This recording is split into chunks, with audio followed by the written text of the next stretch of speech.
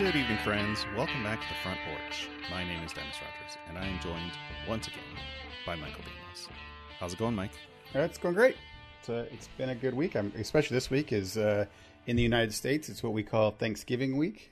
We have a holiday on a Thursday, and tends to make the entire week all slow when there's a holiday in the middle of the week. Yeah, I keep. I'm not sure if I've mentioned this in years past, but I'm getting more and more emails about Black Friday week. Oh, it's been Black Friday month at some places. All the various retailers. We're talking Menards, Adagio Tea, Woot.com, Newegg, Gamefly, literally everyone. And I'm like, can you call it Black Friday if it's the whole week? I mean, obviously you don't want to call it Black Week or something, but like Cyber Deal. I mean, I guess Cyber Monday is next week, but yeah, it's a mess, and I'm sure it's worse in the time of COVID. I've not really I've opened a couple of them to look at, the products and maybe click through, but I haven't read any of the copy. I'm sure the copy is all like, in these troubling times, hope this finds you well, kind of, kind of pandering reminder of the situation this year. Yeah. That's a mess. Anyway, I don't want to talk about that. That's a bummer. It is a bummer. I was wanting to go to. I can't even think of what I wanted. I always go to. We have this every year when we talk to this. I go to Black Friday for like movies and randomly pick up. Oh, look, my kid might like that for Christmas. Just random, kind of not really going for the sales or doing it. I mean, going for the sales, but not like wanting anything in particular. Yeah. But it's nice. I usually come up with, I have like a $200 budget or something I spend, or if it's for Christmas stuff, but I can't do that this year. So, and shopping online is not the same. It's not like I peruse through and see this thing that like an art box that Sydney might like online. It's just not the same. That's true. You get other things that you don't get in person, like reviews and, no sales people, just ads. So I don't know what. I get old man crotchety reviews these days, because then you get somebody who's like, I give this a 1 star because the box was terrible. It had a dent in the box. I'm like, oh my god. Right. Like, I bought the wrong one. 1 star. 1 star. Like, yeah, they shipped it to me and then shipped it back for free and came and picked it up and then brought me one personally. I still think I only get 2 stars for that. And you're like, right.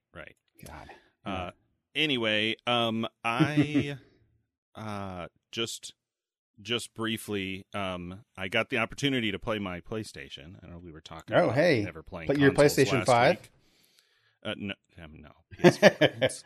Right. I didn't play for very long, but I had patched Borderlands 3, or I thought I had, and so I started it up and got it rolling on its download while I watched the second half of our movie this week, and then played a little bit of Borderlands 3.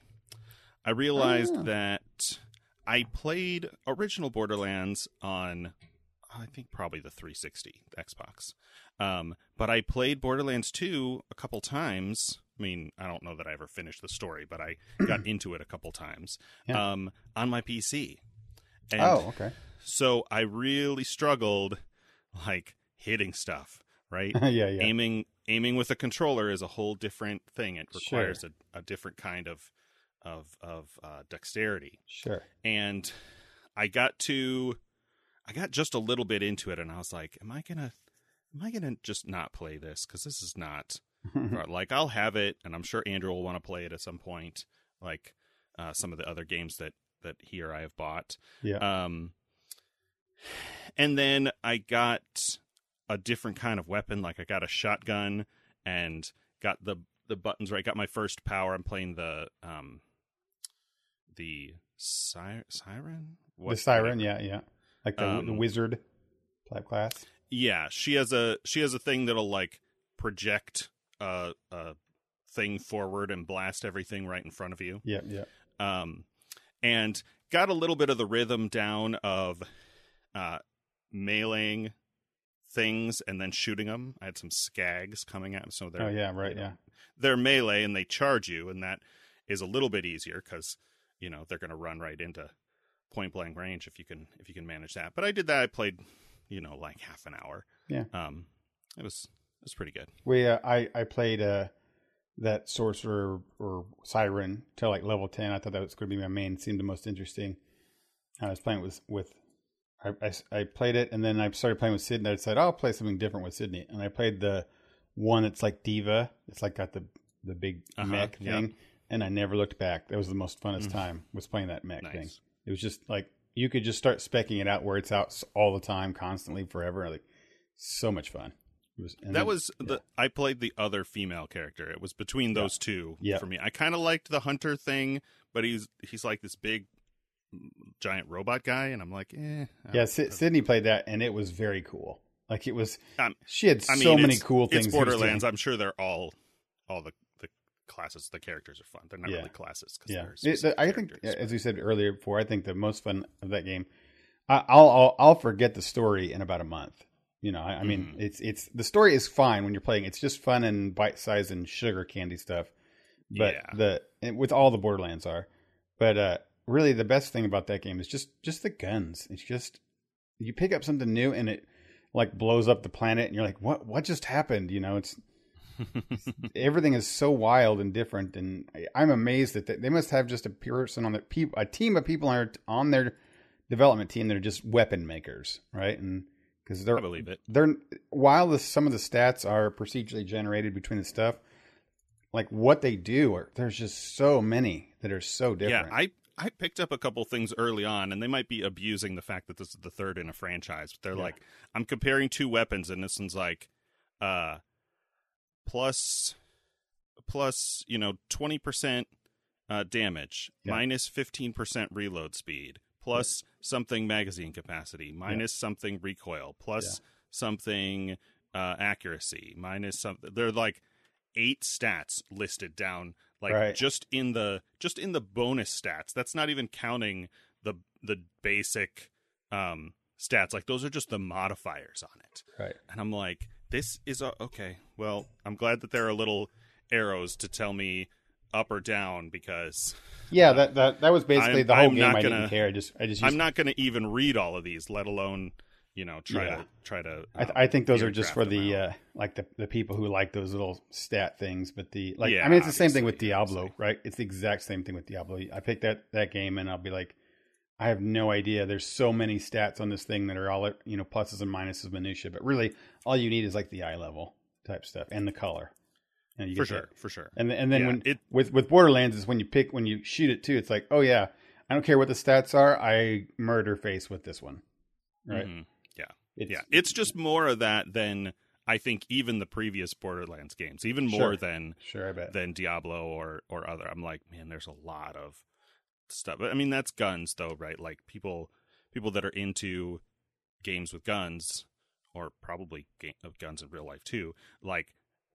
There's just a lot of factors. So that sort of makes sense. But yeah, that game seems all right. Yeah. It was fun. I'm glad I played through it and I had a good time, and it'll be one that I don't play again. Like I'll occasionally pull out games because I, own them physically, and I'll replay them. I don't, I mean, I'm not knocking on it. It's just that it's something I played and I did. Right. I'm right now. I picked up last weekend. I picked up the Avengers game, and I know it's been out for a couple months now, but by Square Enix. I've not. I mean, I haven't really looked into it that much, but most of what I've heard on that has been pretty like wishy-washy. Like I haven't heard any great. I get that. Reviews on it. I get that, and I'll tell you. I spent some time. I came in thinking, hearing that. It's like it wasn't that people didn't like it or didn't hate it, and I will say that something that I felt strongly about that hurt that was that when they released their initial like launch trailer for it, was this big full of cinematics, and the cinematics are ugly. Like the hair looks like terrible. I was going to say that was the first time I heard about this game. Was like it was like a Super Bowl commercial or something, and like the faces all look the same, and when we these are characters that we have movie portrayal of, and these are just like really generic, all kind of male looking faces. They were very, and that's like that's very much it. I don't know if I'm being regionalist or whatever, but it's made by Japanese people. Fix that? Okay. I mean, no. Maybe they think all white people look the same. Yeah, I mean that's what I said. It's made by Japanese people, so I'm assuming this is like their best shot at making what Americans look like, and they have, and I'm going to be again regionalist here too, is that it has their hairstyles are like Japanese hairstyles, so they're like big, kind of wavy hair, or if you take like an anime character's hair and put it on them, and you're like, no, that doesn't look like Tony Stark or Bruce Banner, like he's been growing his hair out, and it's just different. Anyway, that their cinema wasn't very good. I think people were excited about Square Enix making a game, a Marvel game, but then all they showed was really the cinema stuff. So the other thing that kind of hampers the lukewarmness of it is that it plays really well, and the story runs really well and feels really good, but it's offered to you slowly. And there seems to be a lot of, how do I say? A good big part of the game is the repeatability of it. So kind of like saying, in Diablo 3, you can play multiplayer in the adventure mode, right? Right. And you can go in there and you start kind of like killing face and taking your awesome, demon slayer and start wizard and start blowing things up. Even at level 1, you can start playing with friends and doing these kind of, adventure mode stuff, right? Sure. And that's, for some people, a lot of fun. That's actually why they play it, right? It's the most fun. They get in there and they just want to kill things. It's kind of like Borderlands. You go there and just start shooting things. But this game... Just a grind... I don't know, grind seems like the wrong word. It does seem... See, that's what I'm saying. It seems like the wrong word. It's part of the fun, right? Like, it's going and blowing stuff up, getting new items, leveling your character up. Like a loot grinding game, and I don't mean that derogatorily. Yeah. It's just a game that, like, maybe you play through the story once, but the main gameplay loop is get in, kill some stuff, maybe get some cool rewards, some cool loot, and be done. Like, no long-term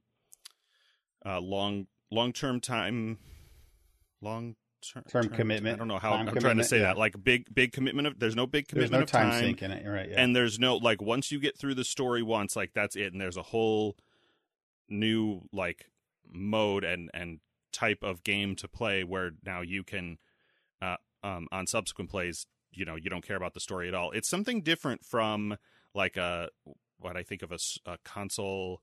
I say console, but like a AAA RPG. These are the games that I play on console. That's the only reason I say console. Like Witcher 3 is on PC. People, but the kind and that's a poor example because Witcher's fairly open world. But like, I could play through the story of Tomb Raider and then still have stuff to do. Yeah. Right. A bunch of completionist stuff. I can go to old zones and replay old missions. That's not the same thing. When you get to the end of a single player story RPG like that, you feel like you're done, but you could do more stuff if you want. In a game like Diablo, or I presume to an extent Borderlands, though I've never gotten that far into Borderlands except maybe the first one. Or like Destiny was this way. Yeah. Like or Destiny 2, I didn't play the first one. You get through the story and you have a sense of, okay, that's this part of the game, but now I can do the main game, which is just this, like, running around, having fun, not care about the story. Yeah. Mode. So this seems to be, that's what this game has a lot of. Like they really thought of what might be, I'm using air quotes, end game. Like after the game's beat, what do you do? And it feels like there's a lot in this game for that.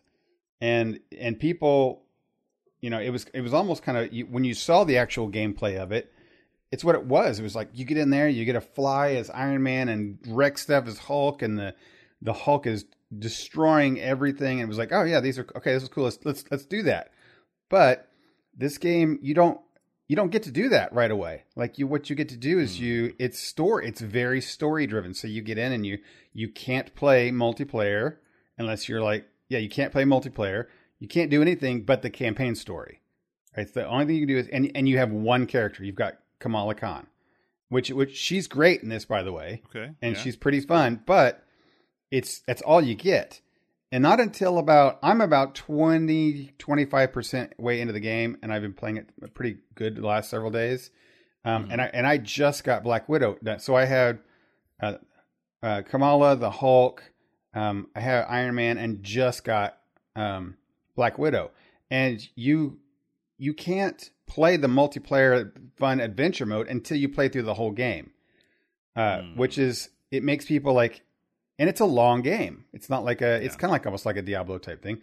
So you can't do any of that for fun and do the cool, like grinding, unlocking all the cool outfits and the cool items and equipment and the powers and tweaking the special talent trees until after the game's over. So the real, I'm going to say, fun part of the game isn't until it's like 30 hours in. 34. Gated behind this. It sounds similar. Like, I wonder how the unlocking experience is in Diablo for new players, because I played that game since it launched, Diablo 3, and they didn't add adventure mode until like the first expansion. Yeah, it was. I can say it was very frustrating for Sydney. The only expansion, but you still you can play the Diablo 3 story in multiplayer. It was rough for a while, but that option was there. It sounds similar to some of the issues we had with the main story quest in Final Fantasy 14. Yeah. Although maybe even worse, because same thing, like we were low level, early in that story, and we could still run dungeons and do all of the fun stuff. It's part of the reason that it took me so long to finish the first chapter of that main story quest, is because I was just doing other things. Yeah. But that sounds kind of lame. Yeah. Did you ever play? It was all gated. Yeah, so it was just all gated, and it's been gated so far. And I'm enjoying it because actually I was going to talk to Justin, our other comic book buddy here, is that I'm enjoying the story. Like, I'm enjoying the characters and what's happening, and it's like a really cool comic book. Now, I'm really, really distracted the fact that Nolan North has played Tony Stark. He is Nathan Drake, for those who played Uncharted. And he sounds like Nathan Drake. I mean, Nathan Drake is kind of a flippant playboy kind of character anyway, so it fits for Tony, but it's just like Nathan Drake is there instead of, Tony Stark. Yeah, that's weird. It's very, very distracting. So I'm trying to, I think we had this, I don't know if we talked, but maybe we're talking about a different game. I'm trying to think of what kind of game to compare this to, and I played a game I don't think you've played, Marvel Ultimate Alliance 3. I played 2. Okay, but 3 is Switch only. I don't know. I don't think it still is, but it started as I think Switch it is. Exclusive. Maybe it is. It might be Xbox. I don't know if I played either of the previous games in the series, but that game, and I also didn't play that very long. Our buddy Fox and I played it a couple hours right when it came out, and then that never happened again. It was pre-pandemic. But it's a kind of like a little bit Diablo style, like the camera's top down, except the squad thing, like, I don't know what to compare this to, but you have 4 players, you have 4 heroes, and you can switch between them. Yeah, and they have different abilities, and the ones you're not playing will go on AI. That is not this game for sure. This game, I mean, it does have the action to it. It's more like a third person, not shooter, but third person action brawler, I guess you'd say. And like an Arkham game. Like an Arkham game, yes, like an Arkham game, or a little more probably. I mean, I think the Arkham games have a reputation for their. I would say like an Arkham game. That's a close. Heavy counter based combat. And yes, I don't. Is it that way? It has counters in it for sure, but not as heavily. Batman feels like lends himself to that counter combat. A lot, right. Like a lot, right? So, but this does have that, and if you're good at it, and some characters are even better. Like Black Widow is really good at. You can spec even more into it. Okay, so just like a typical, as again, I'm going to say console RPG, like a Tomb Raider or Uncharted or God of War. Sure, but this is much more actiony. So it's okay. As in the superhero vein, where it's like, especially when you're the Hulk, you're just bashing through stuff. Like Hulk doesn't, counter. He does have a counter, but and I'm sure if you're better at it, you can. But I just go into rage and start getting my life back from punching and stuff like that. So it's sure. I mean, again, I like that. There's different like specs, I guess you can say. It's you can pick your different powers. Okay, right. For example, for Iron Man, I spec into lasers, so I equip myself with lots of lasers and use those powers a lot, and then stuff that supports my lasers, and then my super. There's 3 different kind of ultimate stuff, and I'm specking into Unibeam type stuff, or the Hulkbuster armor if you like that one. So it's you have your cool character, and you get to make him kind of how you want, and there's a tons of, like I said, costumes, and there's item levels and items and stuff like that you pick up for your characters and levels up, and powers and talent trees, and so it's got a lot of stuff. But again, all that stuff is locked till later. And some of those things are even locked in the campaign. Like I can't get Iron Man's ultimate until I get to mission whatever on the campaign. Right? Because it's part of the story. Yeah. So anyway, that can lead, I think, to this kind of wishy-washy feeling of like, it's fun, but I don't get to start off being Iron Man or Hulk or Thor or whatever. Mm-hmm. You play Kamala Khan, who they intentionally made it be this person you don't know so that you can introduce her to her. And she's great. She's really, really great in the story, just like she is in the comic books. It's just lot of people different. Like that character. Yeah, it's just not, I don't think what necessarily somebody expected when they buy a superhero game. They expect, to start become Iron Man right away. It's Square Enix.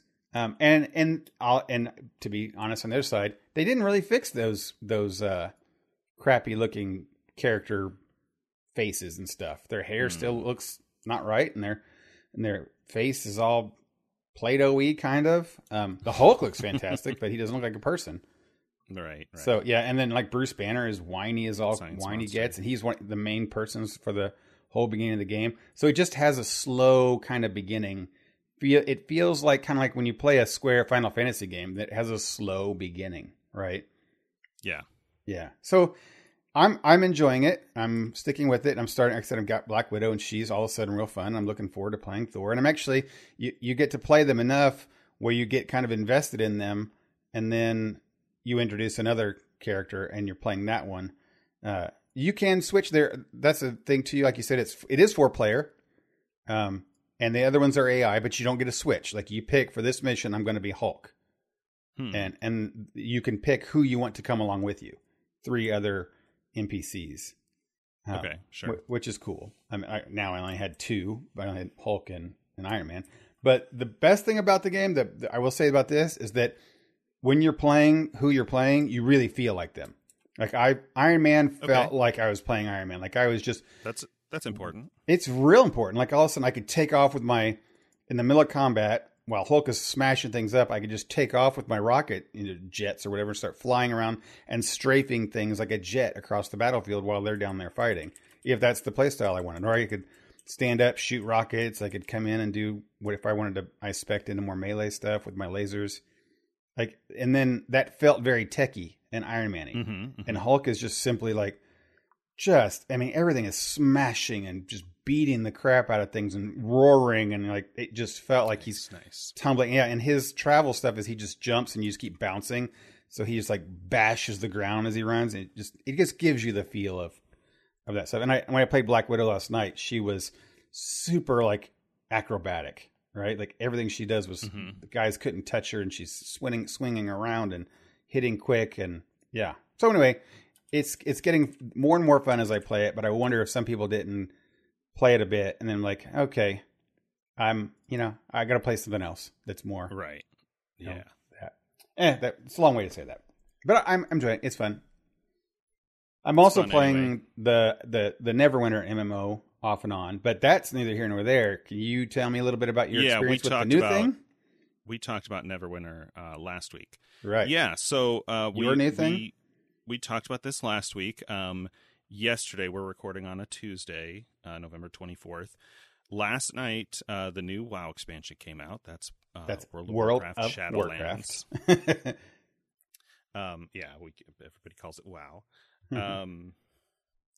And yeah, so we played that a little bit last night. It was a typical launch. A lot of time trying to log in and getting kicked out, and I also had maintenance on our internet service here at the farm, which is why we didn't record last night when we normally do. Which that internet didn't help an already rough internet.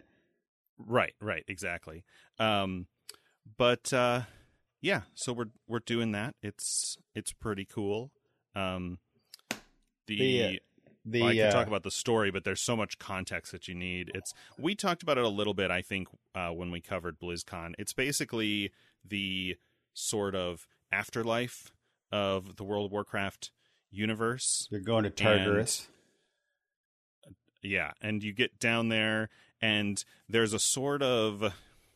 there's almost like a Harry Potter sorting hat, although it only seems that way because of Harry Potter. Like the concept, in mythologies of like Chooser of the Slain, or like a... what's the word I'm looking for? An arbiter or something, or in the game, I think it is an arbiter. There's an arbiter and an archon, and those are similar kind of words. But when a soul comes from one of the living worlds to this place, they're sorted into various houses, afterlives. Yeah, houses. There's a like a Celtic Fae one. There's a zombie undead one. There's a gothic vampire one.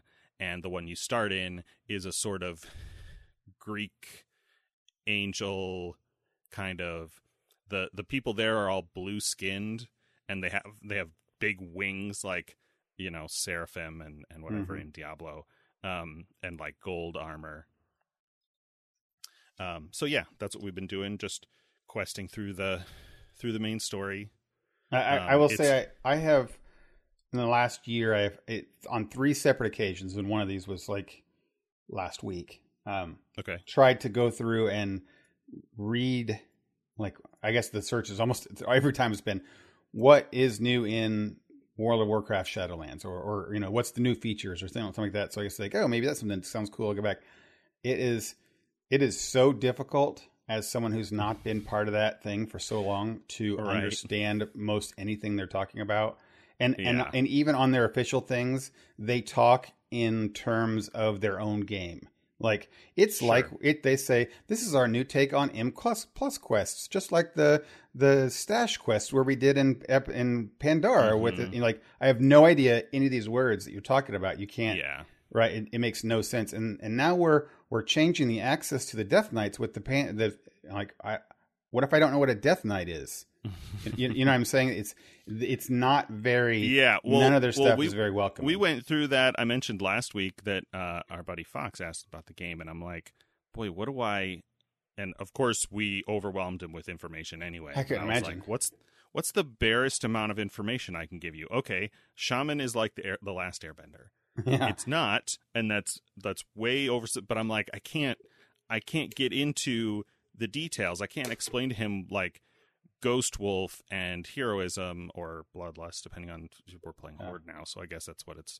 So like that, and like the what we used to call the Ankh when it took the like self-res, and then like that's just one class, and then like how do you explain a druid and its shape-shifting things? Not to mention when you have to even understand the concept of what a tank is, right? Because you've never played MMOs, to a guy who's never played an MMO. I'm like, how do I explain the MMO Trinity to someone who's not, like? There's just so much here. I'm like, really, I need to just give him the barest minimum. Like, look at the classes and pick one you think that looks cool, because you're going to be looking at it a lot. And then, just when you come to something, like, just ask, because there's going to be more, and we can't. Yeah, I mean, give you all the information. When you think back at it, even when you or anyone starts a game, you just pick what's cool and what you think sounds neat without knowing all of the meta. And then if the meta gets really bad early, if you start, you get to, let's say, 20% into a character's development in any game, not just MMOs or anything, and you start to realize that this isn't fun, usually you start with you do something different, right? Yeah. You play a different thing. So, yeah, I mean, for me, I'm sure it would be a fun experience playing it again, just like most MMOs have their own thing and are fun. And I've been at WoW, so I'm familiar with that one. But like I say, we've done it before with just recently with Final Fantasy, and now I'm doing it and really spending a lot of brain power to get into Neverwinter for the same exact reasons. That getting into established MMOs is overwhelming, and I know it's a thing that all of the development teams work so hard to try to overcome, but I don't know if it's a possible thing. I honestly think that they should start thinking about second versions of these games. I think that should be a normal thing. That's a thing. That's a conversation that comes up fairly often with WoW. They're like, will there ever be a WoW 2? And then they point at things like one of the EverQuests or something. Or no, RuneScape or EverQuest did it too. Yeah. They'll do a version 2 of their game, and then the original one becomes more popular. I mean, that's sort of what WoW Classic is, except it's going backwards. I'll say that this version, this iteration of, or expansion, whatever you want, because this was true before the expansion when they did the sort of pre-patch event. I think this is the most accessible the game's ever been, mostly because of the leveling experience. I mean, our friend Scott has joined us. He was playing Classic for a while, and then I think dropped out a few months ago. And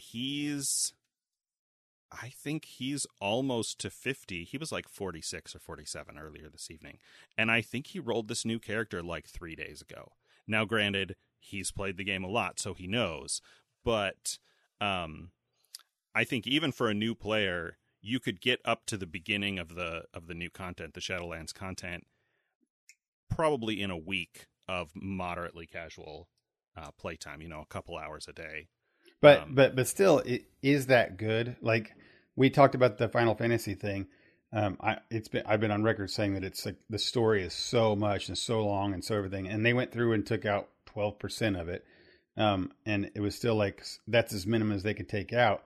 And at some point, you start thinking like you can't take things out. It's the game. It's kind of like what it is it's sitting down with Final Fantasy 1 through 10, and there's 10 of them out, and you're like, okay, you got to create a character in Final Fantasy 1, and we're making Final Fantasy 12 now. And if you keep playing, you can play through all of them and get up to 12. You're like, oh my God, that's so much, right? It's kind of like, oh, and then we're going to put a 13 out after that. And you kind of wonder if they shouldn't just stop and say, okay, we're going to that's one game, and now we're going to start again. And I know that's sort of how it is. Like they're doing this time walking thing, and that's what I did. But for new players, like for Fox, he didn't have that option. You go through the introduction thing, and then I think it maybe sent him directly to Battle for Azeroth. So you don't really know, but like you're dropped in this world, and you go, okay, here you are. You're this race, and you're on this faction, and here's your king or war chief or whatever, and you're going to go do this thing, and you go through the story of Battle for Azeroth. Like, yes, you're maybe a little bit not sure what's going on, but people who've been playing the whole time can just as easily be confused with what's going on, right? It's like how much of the story is important. The difference is it doesn't take a month of leveling to get to the current content, and you don't have to go through just a little bit of a bunch of old stories and be confused. You're like, wait, I thought that Thrall was the war chief. Now it's this guy. Why is that? And then you get in a different, and then it's Vol'jin. It's one of the trolls, and then it was Sylvanas after that. And you're like, I don't understand what's like. You get more, more confused. But it's an expansion, so a bunch of things are new. The level cap you're shooting for is 60 again instead of 120 like it was in. So just from a semantics standpoint. I think it's more beginner friendly or returning player friendly than it's been. I mean, you're always going to have stuff, right? It's, they're like, what is this? This whole, there's 16 years of loot and gear and items and professions and continents and all that kind of stuff. And I don't know, like doing a WoW 2 would be an incredible risk, I think. Yeah, I mean, it is. And that's why MMOs don't do it. I mean, yeah. EverQuest 2 did. And what they learned from EverQuest 2 is that it split its player base. Is that they had an EverQuest, a massively successful game with EverQuest, and then they had half the people go over to play EverQuest 2, and EverQuest 1, it was EverQuest 1 people.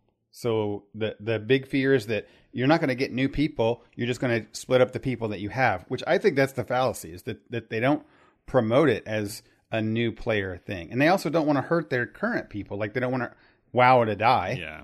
Right? They right. want to and then them to go over to this new risky type thing.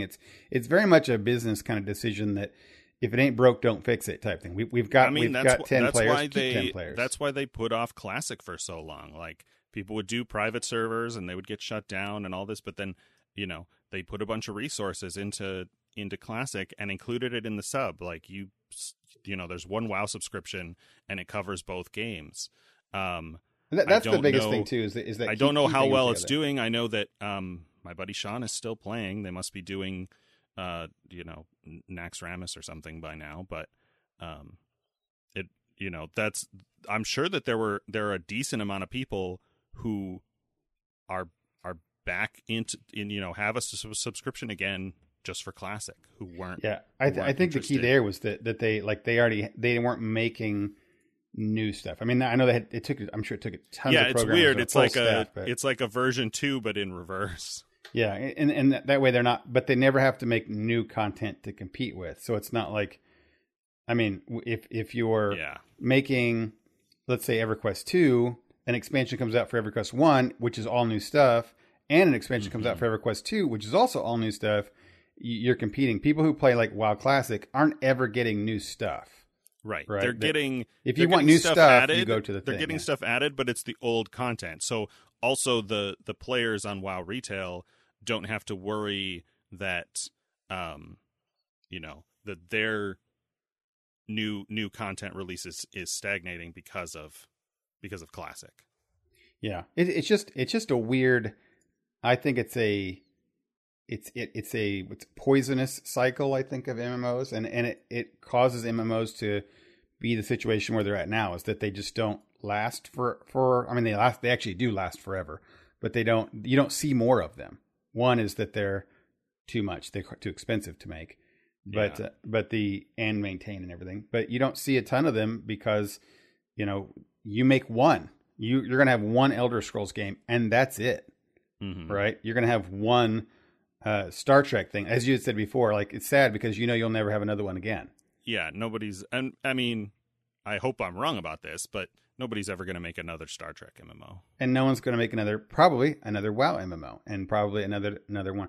So anyway, it's just what I'm lamenting. It'd be nice to be able to play a game, and I'm actually this last year been really looking at anything that's going to come out that's a new MMO to start on the ground. It's really fun, and to start at day one and play through and learn all the stuff and not have it overwhelmed, because it's very daunting. I mean, and like I said, I'm playing Neverwinter Nights, and it is still very daunting with the amount of content that's out there. Not that I don't have any feeling to rush to the end, because I'm not paying attention to what the modern content is. Mm-hmm. And I don't have like friends that I have to rush up to. And it's a little bit different too. It's like the actual storyline happens in the game. Well, like the raids, and you're constantly grouping all the time if you want to or not. And I don't even know if they have end game. I'm sure they do have end game raids, but anyway, it's just so much. I don't have to worry about that, but there's just so much. There's so many vendors and systems, and then they're doing their very best job to slowly introduce it to you, but it feels like I'm at like level 20, and every 2 levels they're trying to explain a new mechanic. Right, that I'm sure was introduced in another expansion, and then now we have soul shards, and now we have these different kinds of treasure chests, and now we have this different, like, man, I get it. After, 20 years of WoW or something, I'm sure they have so many mechanics that are just impossible for somebody new to understand.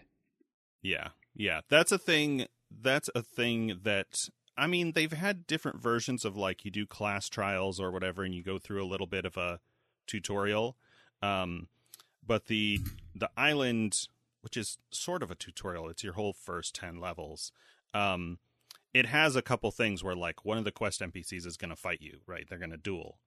And so they'll go and they'll say, hey, you should, it varies depending on your class. Like, I'm playing my warlock, and they're like, put corruption on. That's a damage over time spell that ticks damage every, second or whatever on that timer. Yeah. And, she'll say, if you do this, then I'll take damage. And while that happens, you can cast your, what I call it fireball, but it's like soul fire. Yeah. And then when the damage over time is almost ticked off. Boy, I'm using so many terms that I'm trying to explain. You cast a spell on an enemy, and it does damage every second for its duration, right? So it'll last like 15 seconds, and it'll do damage every second. So you want to reapply it when it's almost done of those 15 seconds, so that you're not wasting time that it could have just been ticking off on its own. Yeah. It's a fairly basic video game MMO concept. Like, I played the Bard in Great, Final but Fantasy, for someone like Fox, or who's a new player, or even if you're like just so 15 and getting your first game. What I thought was cool was, like, I understand that, but I'm playing this island, and when it's almost done, the NPC will go, hey, this, Moonfire is almost ticked off. You should cast it again. And so it gives you, like, just the basics of how your class works, as part of that introduction, series of quests, which I thought was cool. Yeah. And anyway, then there's always that, also starting a new game would give so much new opportunities and creative things, and push the genre and stuff like that. But who knows? The best thing I think that they would ever be able to do is, with that kind of stuff, is have a world of Diablo or a world of StarCraft or something like that. And instead of trying to make a WoW 2. Yeah, I think it sounds like they're maybe trying to make Diablo 4 a little bit more MMO-y. Like, pick up some of the lessons from Path of Exile. Yeah, maybe. That's what Torchlight 3 tried to do, and then they got money pulled from them and all that kind of stuff. Then they had to bail on it. Yeah. But because they weren't Blizzard. They didn't have like the unlimited time and money type thing. They were like, have the resources. They had a bank that said, you have a loan due, you better get to paying type thing, Right. Which, when you're a company like WoW or like Blizzard, you can, do those things. And that's what maybe with Diablo, they'll be able to do, like you said, spend the time and the money and the dedication to have it done, which will give us as consumers something neat, something new. Yeah. Hopefully. Yeah. Oh, so anyway, I played that, and that's been fun. I've been watching some shows. Did we talk Mandalorian last week? I don't think we've talked about Mandalorian since the second episode with the eggs, that I'm sure the whole internet knows about and has an opinion on. All the eggs. I have opinions on it. That's creepy. That's just creepy. We found the eggs unsettling. I found that whole second episode in it because the spider things I'm freak out about. Mm-hmm. I watch Mandalorian. It's one of those shows that City and I would put in the background as we get home and we're doing homework or we're cleaning the house or whatever. We have Mandalorian on the background. It's one of those ones that I got to make sure that it's not season 2 because it's going to play that spider episode. And I can't randomly walk by the TV and see those things going on. That freaked me out. Speaking of, before we get into that, I do want to briefly mention a movie we watched last week called Love and Monsters. Oh, yeah, right. I almost forgot about that. Right, yeah. Yeah, cool. So, well, you said the thing about spiders reminded me of it because it's this dystopian world where there are monsters and a lot of them look like normal animals, but gigantic. Gigantic bugs. And right, yeah. there were a couple scenes in that movie where I had to alt-tab out of my Discord streaming. I'm like, I cannot watch this. Yeah. This is gross. Yeah. I enjoyed that movie. It was very bite-sizey. like, just kind of sit down and have a snack type thing. Yeah, just a kind of post-apocalypse, not really dystopian, just post-apocalypse kind of monster movie with a cute, not too stereotyped love story, romance yeah, story. I used to call those Saturday afternoon movies, which meant that, like, when I was off out of school and I didn't have anything to do yet, it wasn't Saturday night, so there wasn't like movies or things, to sit in a dark room and watch movies with everybody on the TV or anything. And it was, if friends hadn't come over to anything, you sit down and watch. It's still daylight out, so you just watch the TV, and that's what's on. It's nothing like stellar, right? It's whatever's on TV, right? So it was one of those kind of type things. So it was fun. I enjoyed it. It was, you said there was a couple things you thought was going to be stereotypical, but wasn't, and right. Not, it was fun. Not groundbreaking or anything, but yeah, better love story than Twilight, as we say. Right. So I don't have a lot to say about Mandalorian, except that it's been fun this season. It's hard to talk about it without spoiling it, so I think it's better kind of watch the whole season. I don't know that we want to do a whole spoilers segment and talk about things. My biggest struggle going back and forth is I have a really low time, and this is my bias, 100%. Address your emails to me, but I have a really low tolerance for like super Star Wars. I say fan service, and I don't mean that derogatorily, but like just a bunch of little things, the Ready Player One kind of stuff where I'm like, okay, I'm sure a Star Wars fan thinks that's cool, and that annoys me. And it's 100% like me being irrational and unfair to the show, because that's its whole thing. And definitely they will do things. What happened? Something happened in this last episode, and it's a good thing that I can't remember it specifically because it would probably be a spoiler. But it was one of those things that, stirs the blood a little bit, gives you a little bit of chills. You're like, oh, that's just so cool. It's just a little, as middle-aged men, it's the equivalent of like getting super excited as a kid, over something awesome you watched. Like for me, watching the train, fire belching out of the train in Back to the Future 3. Like I was 12 or something, and I thought that was so awesome. This season so far, just a broad stroke comment, seems to me, for me, and only my own opinion, could be the best season of Mandalorian yet. And that says a lot because Mandalorian was really great in the first one, but because it is embracing its Star Warsness. I think the first season was a Western with some stuff in it, and it had a few little bones that it threw Star Wars people. Mm-hmm. But this one feels like it has a lot of Star Wars stuff, and it throws a little bit of bones to the Western stuff, right? Which is not terrible either way. It's totally fine. I think after, maybe I didn't say this on the show, but after the first episode or two, I was annoyed at all of the original trilogy, or really just A New Hope, references and nods. I'll say that way instead of saying fan service. And in later episodes, they're connecting more with other like TV shows, which annoys me only because I'm skeptical of whether the story is going to make sense without it. It's like when we watch Game of Thrones, and I'm like, do people who didn't read the books, can they even, appreciate what's happening? And, a good adaptation can do that, right? That's the whole goal. Like if all you're doing is bringing the other, if you're just adapting a thing that you have to have seen or read or whatever the original thing, like that's a bad adaptation. And we've not Mandalorian seen enough of this has definitely not done that. I mean, I said that at the beginning, I'm being unfair to it just in my sort of emotional reactions to it, but not seeing those other shows and seeing the things that happen and the things the characters say, I'm like, I still am following along and am able to appreciate, hints and reveals and whatever is going on in the story without knowing who this character is, without seeing the thing that she's from. And that... I think specifically you're referencing episode 3, that someone shows up in that one. Yeah, I mean, I'm trying to be intentionally vague, even though I said she.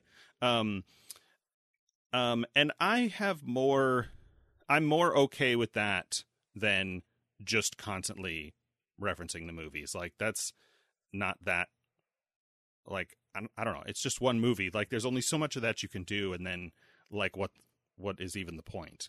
It's hard to say though, right, with this, because as fans of that stuff, it gives you this little like hopeful chills that like, ooh, maybe they will, and you're hopeful that you want that stuff. I know that there's a specific character that's my favorite character that I hope that comes and you see on the modern day Star Wars, not in a cartoon type thing. And when you hear that, or if let's say people have read Star Wars books or extended stuff, and there's a particular character that seems to be really popular in a book series, right?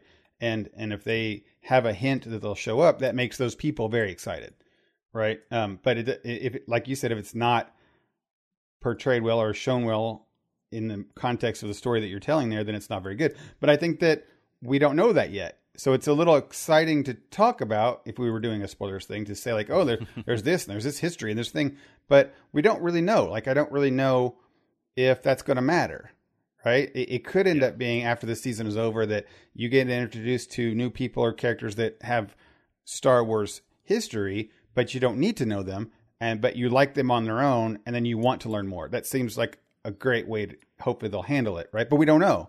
It could end up being where they're just feeding into my desire, me being a Star Wars fan of this one particular person, feeding into that desire to have them on the show. Right, which would not be as good, and it would maybe need some explanation, which would not make it as good. But we're only like 4 episodes in so far, so it's hard to say that.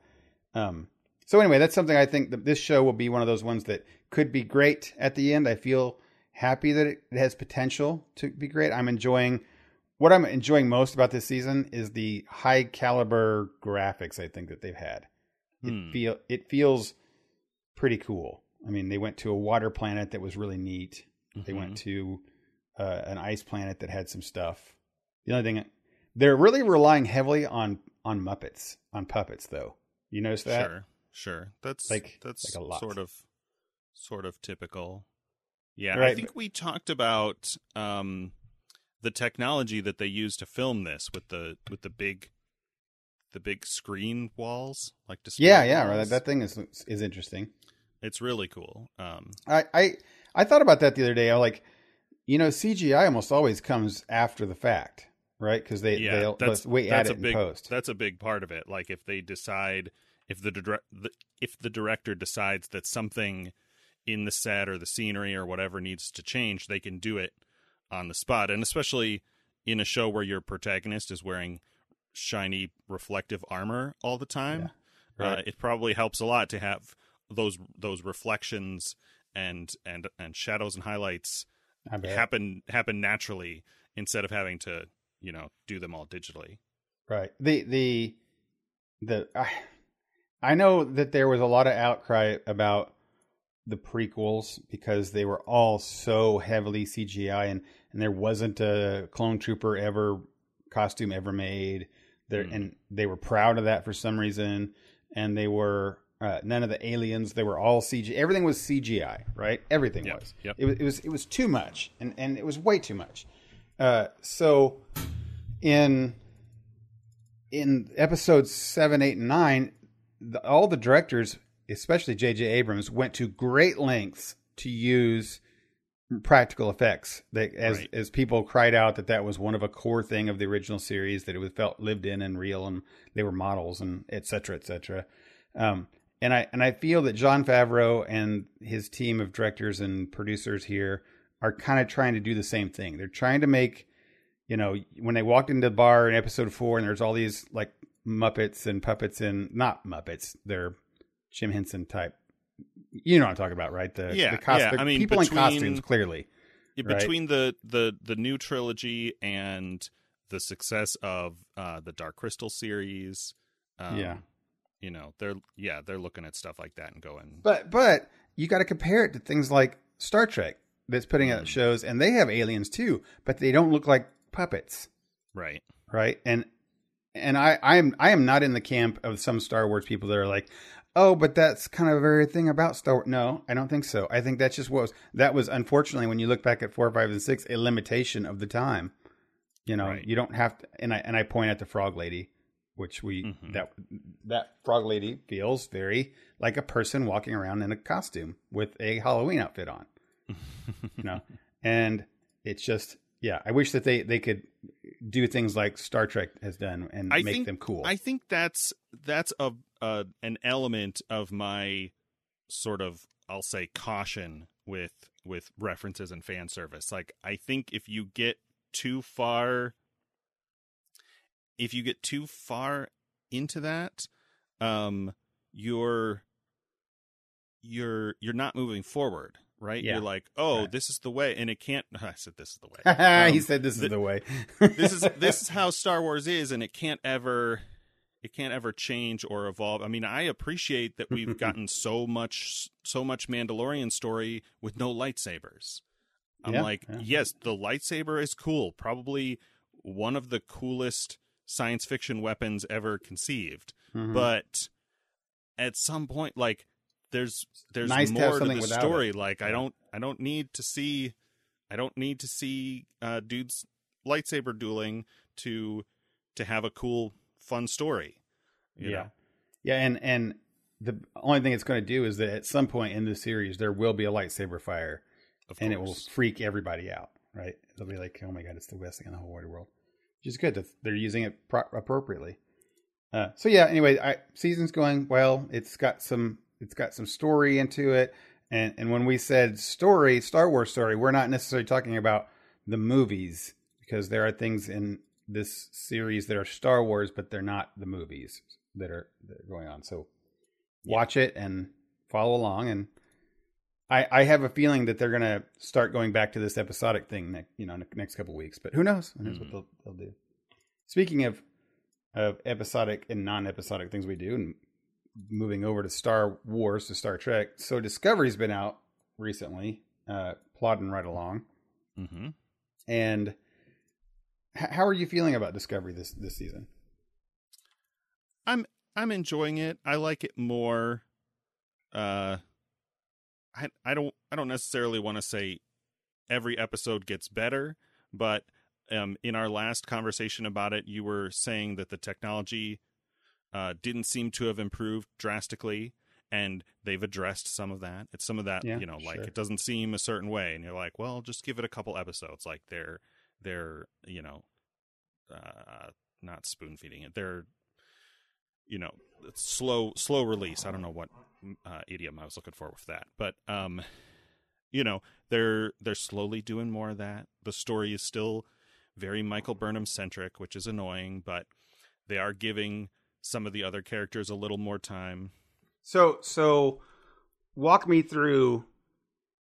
Well, I guess we could do some spoilers here, because some of the stuff is character driven, and that's important. Walk me through, like, how you feel about Federation in Discovery now versus Federation before, and what it is, and it being in the future and all that. Okay. Boy, I don't know. I'm going to hit the bell anyway. This is going to be mild spoilers, so if you're, have only a passing interest in Star Trek, you probably don't care, but we talked about this before in previous episodes. I like that it's more, that the Federation is diminished because of practical reasons, not ideological ones. And I love, this is my version of a thing, Star Wars fans love that Star Trek fans would be annoyed at, right? The fan service kind of thing. And I don't know. I mean, I don't know. The fan service seems like the wrong word for it, but I love the idea that Kaminar has joined the Federation, right? Like, we talked about, boy, I said it was going to be spoilers, and it's not really like it doesn't have a major impact on the story, just on Saru's personal journey. But we talked about his Short Treks episode, The Brightest Star, and this idea of, one curious person, escaping to the stars, and that idea of first contact. Like, I've said this before on the show, in the last couple years, the idea of first contact has become really, I don't know, special, appealing, or whatever, like maybe especially this year, or these last 4 years in our American political system. Like what would happen if, Vulcans showed up one day and were real, and people would, work their crap out. But like, he goes through this journey, and his planet is still isolated. It's still pre-warp, pre-prime directive. And then he gets to the future, and everybody's like, disconnected. Everyone they knew is dead and long gone, and now the Federation is basically nothing. But then for him to get that news that his people made it, right? Like, right. They did it, right? And yeah, I thought that was really cool. And there are a couple more stories like that. There's it feels weird. Like, it feels big and small. Let's put it that way. They're the Federation, and they show this cool, like, cloaked circular sphere thing that they're kind of in, right? Mm-hmm. And you go in there, and it's like super cool candy, Star Wars eyeball candy, or Star Trek eyeball candy of ships and spaceships, and they show the USS Nog and all that kind of stuff. Oh, I didn't catch the USS Nog. That's great. Oh, you didn't catch the Nog? Yeah, they have a ship there, USS Nog. And they, so it's really cool, and that felt big, right?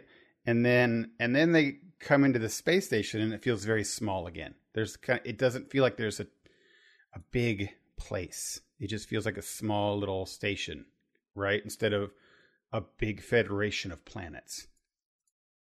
I guess it's maybe just they haven't shown open walkways or tons of people. It just feels like 10 people on screen at the most, maybe. And they've only been dealing with like 2 actors at a time. Right. It's like the X-Men that show up in the Deadpool movie.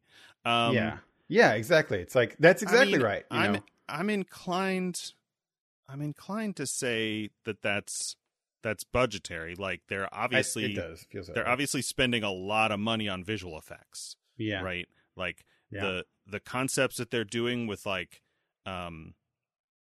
bots monitoring people's heart rates and pheromones and all that kind of stuff. Like, that's real, like, future, kind of a little more dystopian than Star Trek usually gets. But of course it is a sort of, I don't know, post-apocalypse is right, because that's Picard. Picard is definitely post-apocalyptic.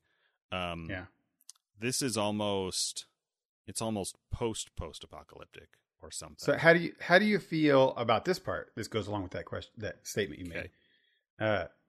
Skipping into this most recent episode, and I've been dancing across not talking about the story, but this last episode felt to me like they were really decided they were going to dig their feet in and make this a Star Trek of the future show. They completely retrofitted Discovery. They made it a future ship. They gave them all future badges, and it felt like, okay, we are letting you know as a viewer, you're now watching the furthest out future Star Trek, and this is where we're going with this. Instead of, it does not feel like they have gotten to the future and now they're going to find their way back home, like every other show that feels like they're going to try to make their way back home does. Oh, I see what you're saying. I never considered that a possibility. I think because the first 2 seasons were technically prequels in the canon, right? They fit before the original series, right? So they're between Enterprise and the original series. And so they were limited, and I mean, Strange New Worlds is going to have the same problem, but they were limited in their storytelling in terms of scope. Like, there were things that they couldn't do in the big picture, because of continuity, and they resolved that in the end of season 2 with a sort of cover up. But right. I just find it a little funny how the series has done that. It felt, I mean, when you launched it and it was pitched and it was a show was made, it had to have been a core part of it that we're going to put this thing set in before Kirk and Spock. That's what we're doing. That was like a centerpiece of it, right? It wasn't, that was a clear decision by the creators. I bet around the same time that they decided they wanted to make a Pike spinoff, Strange New Worlds, I'll bet the writers sat down and said, boy, I'm sick of this, being hemmed in by continuity in the storyline. Like, what if we figure out some way to send them into the future, like past any Star Trek we've seen, and then we can do, not whatever we want, but, we're not constrained in our story. Pretty much whatever they want. We're like, but people, the nostalgia stuff is what people really want. But now that we're doing, because that they discussed and greenlit Strange New Worlds way before we knew. Like, I think the actors have gone on record that they knew while they were filming season 2 of Discovery that they were going to get their own show, and it affected their acting and their writing and all that stuff. So I think once they made that decision, they probably felt better about putting together, because really, I mean, the whole story arc of season 2 was leading to them going into the future. Like, I don't know, that maybe wasn't the plan from the beginning. Like, I could see that being something else. Once you introduce time travel, like, anything's possible. But I feel I bet that was one of the options from the beginning, because they start that Red Angel stuff, I feel like, almost from the first episode of season 2. Oh, they did. I do feel, and I maybe we'll see this, like, everything's documented these days. Like, in the future, we'll see behind the scenes makings of, Star Trek Discovery series or whatever, and interviews. I bet it comes out that, like, they planned on doing a prequel show, but if you look at season 1, it's not really a prequel show. Like, no, it's so different. The Klingons look different, and I think I heard a lot of that is still rights based, like the issues Marvel has. Like, oh, really? Different production studios have, it's copyright or not trademark. I guess it would be copyright, over different styles of Klingons. And that's why the Klingons in season 1 look so weird, because they couldn't get the rights to, like, the J.J. Abrams Klingons. That's funny. Well, I mean, that makes sense. And they really, so it's just like they came out with the idea of making a prequel series, but they never embraced it. It doesn't feel to me like they ever really embraced it. The closest they got to embracing it was putting the Enterprise, in there. But then, even then, it didn't really embrace it, because Spock was great, but that was not the Spock that we've known, right? It's just a different Spock. It's the same Spock, but it's pre-Spock what we know, which was fine. But it's not like, again, it's not that they, if you're going to intentionally set something to cross it over, then you're banking on the star power of something. So every time the writers, and it's a good thing, what I'm trying to say is that the writers were trying to make their own show and their own stuff. And for some reason, they made the decision to put it in the prequel time. They even gave it a spore drive, which made no sense, right? So they should have just set this in the future. I wonder also if they didn't have problems selling it to the studio of the studio execs being what they are. Like, well, no one wants a new Star Trek, right? I'm sure they were all grumpy about it. When Discovery first started, I mean, I don't think if you did this, if you did this season 3 of Discovery as the beginning of a show, right? If you introduced the spore drive in the pilot, if you did Voyager, right? Yeah. You introduce the spore drive in the pilot, and then they, like, accidentally jump way into the future and can't get back or something, and then that's just the whole show, I think it would have flopped. Yeah, I think if they would have started season 3 like as season 1, it would not have been very popular. I mean, I also don't know if you tried to do just Strange New Worlds, if they'd done that instead of Discovery, I don't think they could have sold it to CBS. Yeah, that's the biggest thing. I don't think studio execs would believe that people would watch, the original series with new graphics, right? Like we just had a version of that with the J.J. Abrams movies, and they're they started out strong, but I assume that they're getting less with each subsequent film. and it had to have been the big selling point to the studio was that they're going to grab onto the Kirk Spock nostalgia and pull in the fans, and it's going to be an online only thing. So CBS felt even more of a less risk than they did. Sure. I bet you there was so much gamesmanship with the CBS execs, and now here we're at season 3, and they're finally the execs probably are no longer even looking at the show. They're just looking at the money coming in and being fine with signing off the checks. That the writers can now say like, okay, now let's actually move this to the Star Trek we want to make, which is a new Star Trek. That's devoid of links to anything. Why not better than put them 1,000 years into the future? That's, and now we have season 3 with them telling the stories that they wanted to do, which by my take feels so much more Star Warsy than Star Trekky. Like a lot. There's so much action and adventure and swashbuckling. Oh, I see what you're saying. Yeah. It's more more like the movies, more like the Abrams movies. Yeah, it's totally like that, which is, I'm not saying it's a bad thing. I'm enjoying most of it. I've also gone on record saying that Michael Burnham drives me nuts, and she continues to drive me nuts. And this show has more emotional, trying to make the viewer care than any other thing. And I don't necessarily think they always succeed. I know that they've killed off 2 people. Naming names or spoilers, they've killed off 2 people in the series that they've given them 1 episode to tell them about their backstory, and then they kill them off. And it's like, and then they all do it this very heartfelt crying funeral type thing. We're like, I never got a chance to be invested in any of that. And then you have main characters that just are constantly weeping and doing stuff. And then this last episode had a lot of Michael. And I think that if I just take the Michael Burnham out of it, it makes the show much more enjoyable to me. It's not even that there's anything all that onerous or terrible about her character. It's just that she gets so much screen time. I mean, if you go back to Star Trek of the 90s and even, original series and Enterprise, like, yes, original series always took the 7 main characters down on every away mission. Yeah. And clearly Kirk was the main hero of original series. Yeah. But you go into Next Generation and maybe you don't see O'Brien very often, but you'll have whole episodes without Picard. Like Picard will show up in one scene.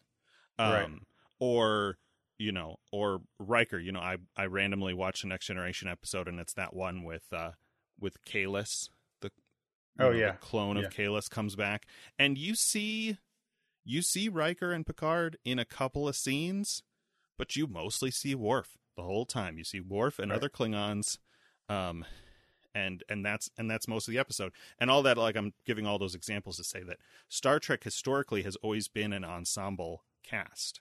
Yeah. It's always been. That's why I say the ship is the main character, because the ship is in every episode for the most part. And the stories will be about all the different people. And I think they're trying to do more of that, but season 1 and to a lesser extent season 2 were all about Michael Burnham. Like the whole story in season 1 was about how she did this thing that kicked off the war with the Klingons. Yeah. And season 2 is with her and the link to the Red Angel and her brother, and that same thing. Like I am much more interested in what is going on with. I mean, the stuff with the Burn and how they interact with the Federation is part of that story. But I want to see more about how this teenager with the Trill symbiote like integrates. Like we get just a little bit of that. We do. We just get little bits of things, and so that's a long-winded way of saying that the real issue there is that there are these other characters that could be given interesting. So, and they have been, like, we've gotten some of that with Saru, but we're spending so much time with Michael Burnham that there's not enough time left for any of those other characters to I don't know what it is, but I don't have the ever dying devotion and love that seems like every single character on that ship has to Michael Burnham. And I've watched all 3 seasons now, and I can't think of what it is that makes them have such undying loving devotion to her. I can't think of anything right now. I mean, she's done things, but I don't know. And like, she went through that whole period of time with everybody thinking she was, a traitor kind of stuff. I don't know. Right. Yeah. Anyway, I don't get it. It's good. I'm going to keep watching it. I will. Yeah, of course. Yeah, that's just Michael. And I think you're right. You know who I would love to have, if there was one character that I would center this around, I would love it to be, why is his name escaping me? The captain. Saru? Saru, yeah. Like, Saru is a cool character. Like, he's got a backstory and a neat thing, and he's awesome, and he makes right and good decisions, and everything he's done so far has been great. Like, when he was a little timid at first, but then he was strong, and he comes forward and takes charge when he needs to, and holds to his beliefs. And in this last episode, when they try to, like, anytime they were almost trying to knock him down with, maybe you should have came and talked to me about this, at that point, I actually did have an emotional reaction of like, hey, dude, he did the right thing, right? It felt, and don't attack that captain. The captain's the awesome character. I could have Saru as the main character, but not Burnham, I guess. They're really forcing it, I think. Last Star Trek thing I was going to ask you this week. How come Michael Burnham never talks about her brother Sybok? What? I don't... she's got a brother named Spock, and Spock has a brother named Sybok that they were raised with, right? Oh. Yeah, I don't know. They never mentioned that one time. Even in Discovery Season 1 or 2, when they're flashbacking to Spock always being a thing, Sybok was raised with him the whole time. And they never mention that. Yeah, I didn't remember. Are they trying to forget Star Trek 5 or something like that? Or 4, 5? Oh, is that where that? Yeah, they could be trying to cancel Star Trek 5. It was pretty terrible. It was pretty terrible, but he was the the main Phantom character Menace in that of whole Star thing, Trek. right? Well, look, Star Wars seemed to embrace that this last episode, and looks like Discovery's trying to ignore it. So, good on Star Trek.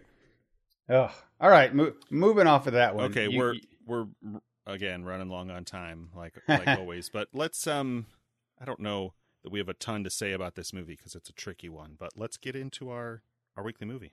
All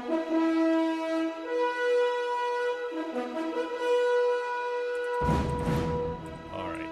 This week we watched a movie called The Deer Hunter. I'm going to pull it up on IMDb because I forgot before we started recording. Movie from 1978. Michael Cimino. I don't know how you pronounce that. Yeah. Written and directed, and if I remember correctly, no other director cred. No, I guess he did. He did. No, he did. There's I read a little bit of the backstory of this because I kept trying to rationalize it. I read in a review somewhere that was a thing, but this is a movie about Vietnam, although not really. And when Americans say Vietnam, we mean the American involvement in Vietnam War. Right. It's not really about the war. It's about the people in this small town, and particularly the young men who go to Vietnam and then come back, and how it affects and impacts their lives. Yeah. I'm gonna hit the bell because it's hard to talk about this without spoiling the story. It's an old movie. It's an old movie that has a lot of star-studded cast in it. Robert De Niro. Yeah, I mean Robert De Niro, Christopher Walken, John. It's got Fredo in it. Mm-hmm. Meryl Streep. Fredo from The Godfather. Right, Fredo. Yeah, that's John Cazale. Yeah. Anyway, so I'm gonna hit the bell. Yeah, I mean, I I don't have a lot here to say. I will say that it was 3 hours that felt like 6 hours. I mean, it wasn't that bad, but it was like 3 hours, and it was not 3 hours like Seven Samurai is 3 hours. I had such a hard time focusing on it. Yeah. The first half I watched kind of distracted, so that's a little bit on me, but I still would suddenly they transitioned from being in their small town to being in Vietnam, and it's like almost an hour into the movie, if not more. Yeah.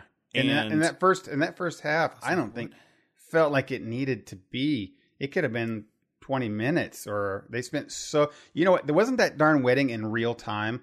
Like it kind of felt that way. And I think that's the intention of this movie. It's not like this was 1978. So it's after, but I don't think very long after. I don't know, this before my time, and I've never studied the Vietnam War, but I think it was three or 4 years after the Vietnam War. Yeah, ended. So just a couple of years after. And so, audiences at the time would be watching this, and the movies that all of the other movies, maybe not all of them, but at least at this time, all the other movies you saw about war, or at least the Vietnam War, there were movies sort of like this about World War II, but World War II was a completely different social and political event for sure. to the Vietnam War. The movies were all about the war, right? Really, glorifying kind of, even Apocalypse Now, which I think was before. It came out a year after this. So there wasn't even Apocalypse Now yet. But probably just a lot of those, like the movies that Tropic Thunder is making fun of. Right. Yeah. Just really like, super patriotic, hero in the thing, carrying his brother out of the field, and the choppers and all this kind of stuff. And this is not that at all. It's like, here are all these people, and they're in this small town, and you think this way about them, but it's all very realistic and natural in a kind of frustrating way as a modern viewer. Can we move this? Like, I appreciate what you're trying to do, but it's not effective because I'm bored. I'm just bored. I'm like, this could be 2 hours. Like, you could take a full hour of a bunch of these long, dramatic, like, you're supposed to get that there's like a little bit of complicated relationship in this thing between Meryl Streep, Robert De Niro, and Christopher Walken, but then not really. And it's just a sort of, it's more like what we call a chronicle. When I talk about Lord of the Rings, it's like, it's just a telling of all the things that happened. It might be autobiographical for the author. I don't know. No, it was not. But the people in the, like, I skimmed a couple of the 10-star reviews on IMDb, and they're mostly from people who saw it at the time, or when it was relatively new. That's super key. And even in movies that have come after, said they've never seen a movie that portrays the impact of the war on small town America the way that this movie did. And that's fair. I would totally disagree. I watched Forrest Gump, and it sounds silly, but that had a very real feeling to it. And well, he went to Vietnam, and Bubba and his relationship there, and how he came back, and how people treated him. Sure. And it's not as super, actor heavy drama serious, but it's still, my point was there's been a lot of other movies that have done that since then. The key here was just what you explained before, was that this makes this list because of when it was put out. It was put out when you're during the war. It's a very risky proposition to put a very anti-American or anti-nationalist thing, whether you're in Britain or England or Africa or Nigeria or any place that's in a war, to put a film out that's anti your country or anti the thing you're trying to do is a very risky endeavor. But once that thing is over, telling stories about it is actually a really good and rich environment to write about, right?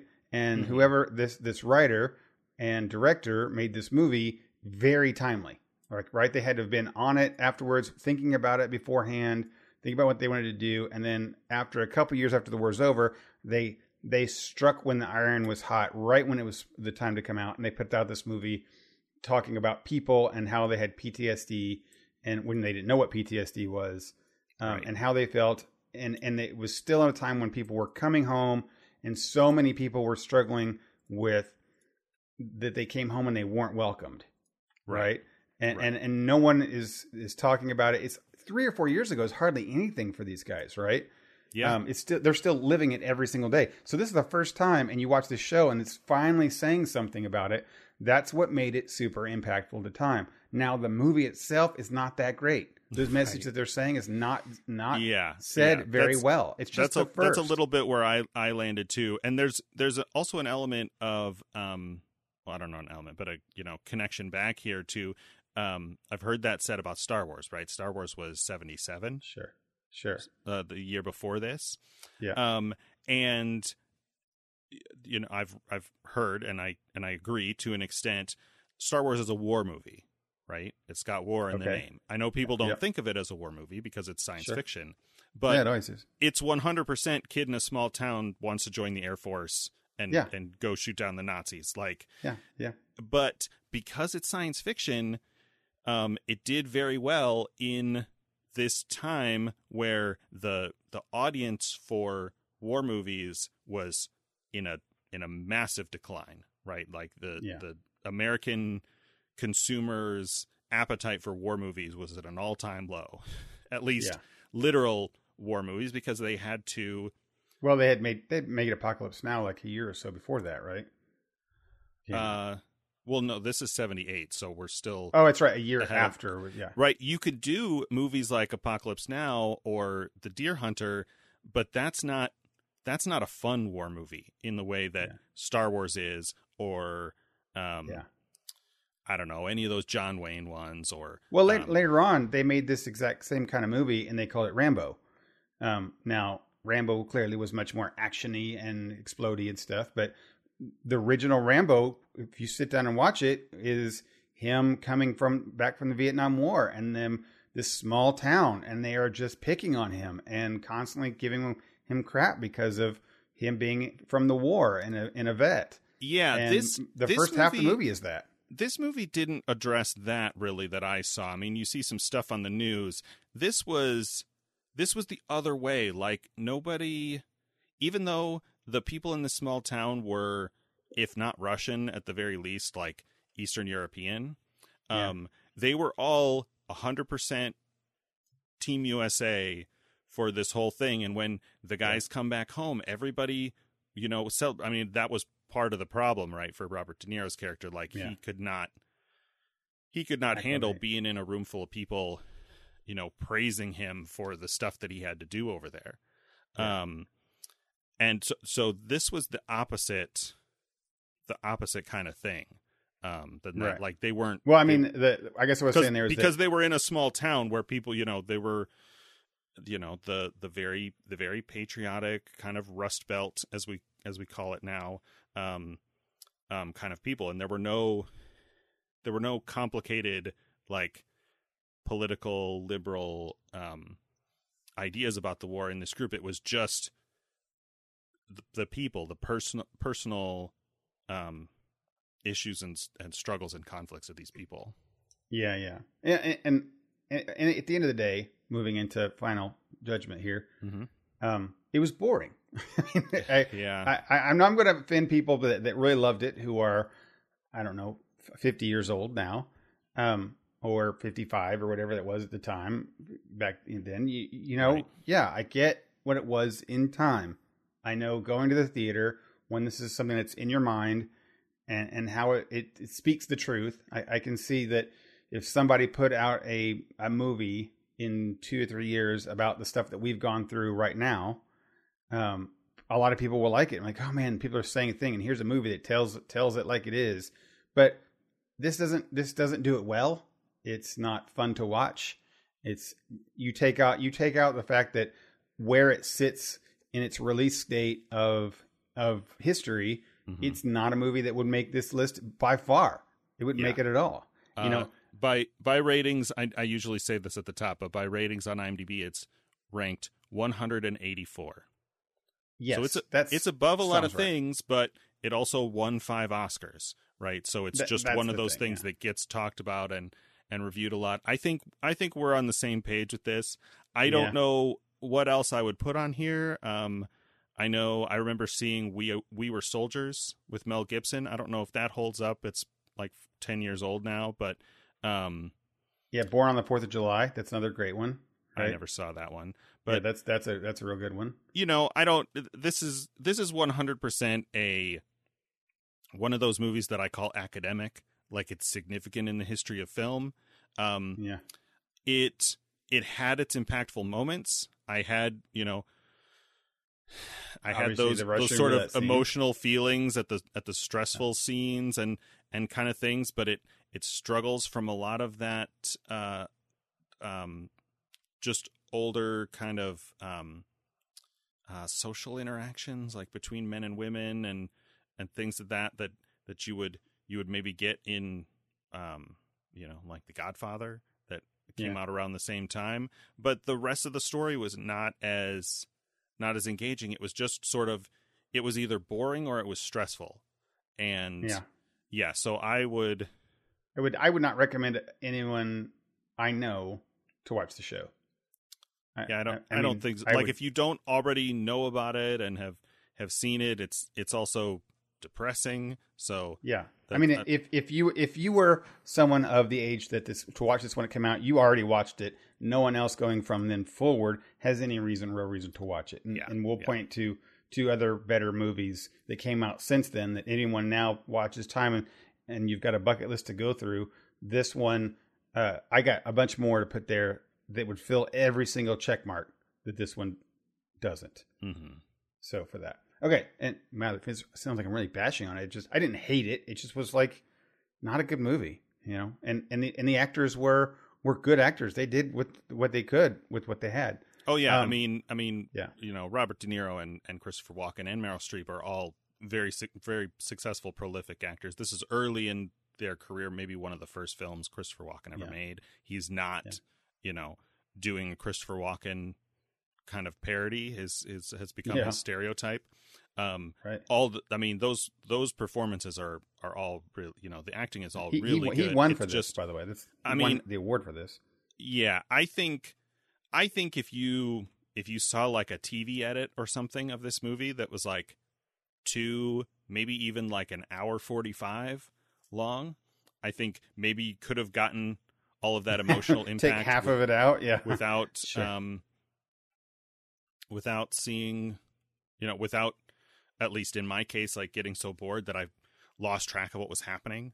The wedding in this one was longer than the wedding in The Godfather. So how's that for you? Yeah. I mean, it was almost the whole first hour was this wedding. So next week we have our last and final 2020 challenge, and we have saved Star Wars, which is all 4 of them, which we've seen a billion times. All 3 of them. Oh, I thought we're watching all 9. Okay, all right, fine. Sorry. You said 4. I'm like, which 4 sorry, do you mean? I was thinking in my mind. Well, I actually was going to say 4 because I was hoping we could actually watch the Christmas special. Oh, that week. Lego thing? No, like the actual old school terrible one. I think I saw it when I was a kid, and I've never actually seen it again. I mean, we could do that. We're already watching 3 movies. Why don't we wait? Oh, come on! I hear it's supposed to be so bad. I said I watched it when I was a kid, and I haven't seen it since. And I only remember of like all you see is the memes of the terrible Ewok looking things. I mean, I've watched YouTuber reactions to it, so I have some of the. Oh, have you? You've probably seen it sooner than I have. Some of the notes there, but for episodes, as we call them, episodes 4 and 6, I have the 4K fan like remasters of those, the theatrical release done in 4K. So I at least am going to watch those, and then they haven't finished Empire yet, so I'll probably just watch the normal despecialized, as they call it, without all the the CGI. Watching through, and I'm sure we won't have a ton more to say about them, but I think that looking at it, the perspective of, is this still something good to watch? We've seen 9 movies of this now, and we've seen Mandalorian. It's a cultural icon nowadays. If you're going to go in, you've got a year to live, and is this worth watching these 3 in general? I think that's still a question that you can, ask. Someone could ask if I've never seen Star Wars. Can I just watch 7, 8, 9 because it's new? I'm pretty sure there are 11 movies, by the way. Oh, there's 11 movies. Is that? Oh, yeah, because that's right. Because there's the Solo Rogue One, and Solo, right? Yeah. Anyway, yep. That's our last bit. And then coming down, and then we'll watch some Christmas movies, probably. Yeah, because the Christmas Prince again. It'll be December by then. Okay, cool, man. We got it. Saved all sorts of lives tonight. Sweet. We did it. Well, you've been listening to The Front Porch. This is episode 170. Thanks as always to our friends at Geek Scholars Movie News and LRM Online. If you like Star Trek role-playing or Star Trek role-playing, you can check out our other podcast. It is called Klingons and Dragons. I should have a new episode up by the time this airs. If you have questions, comments, feedback, suggestions for what we should do for a challenge or something similar going into 2021, you can contact us via email. That address is frontporchpod@gmail.com, or go to our website, frontporchpodcast.com, and use contact forms over there. If you enjoy The Front Porch, please consider subscribing on Spotify, Overcast, Apple Podcasts, wherever podcasts are found. Thanks again for listening, and until next time, I'm Dennis. And I'm Michael. For The Front Porch. Night, everybody. See you next time.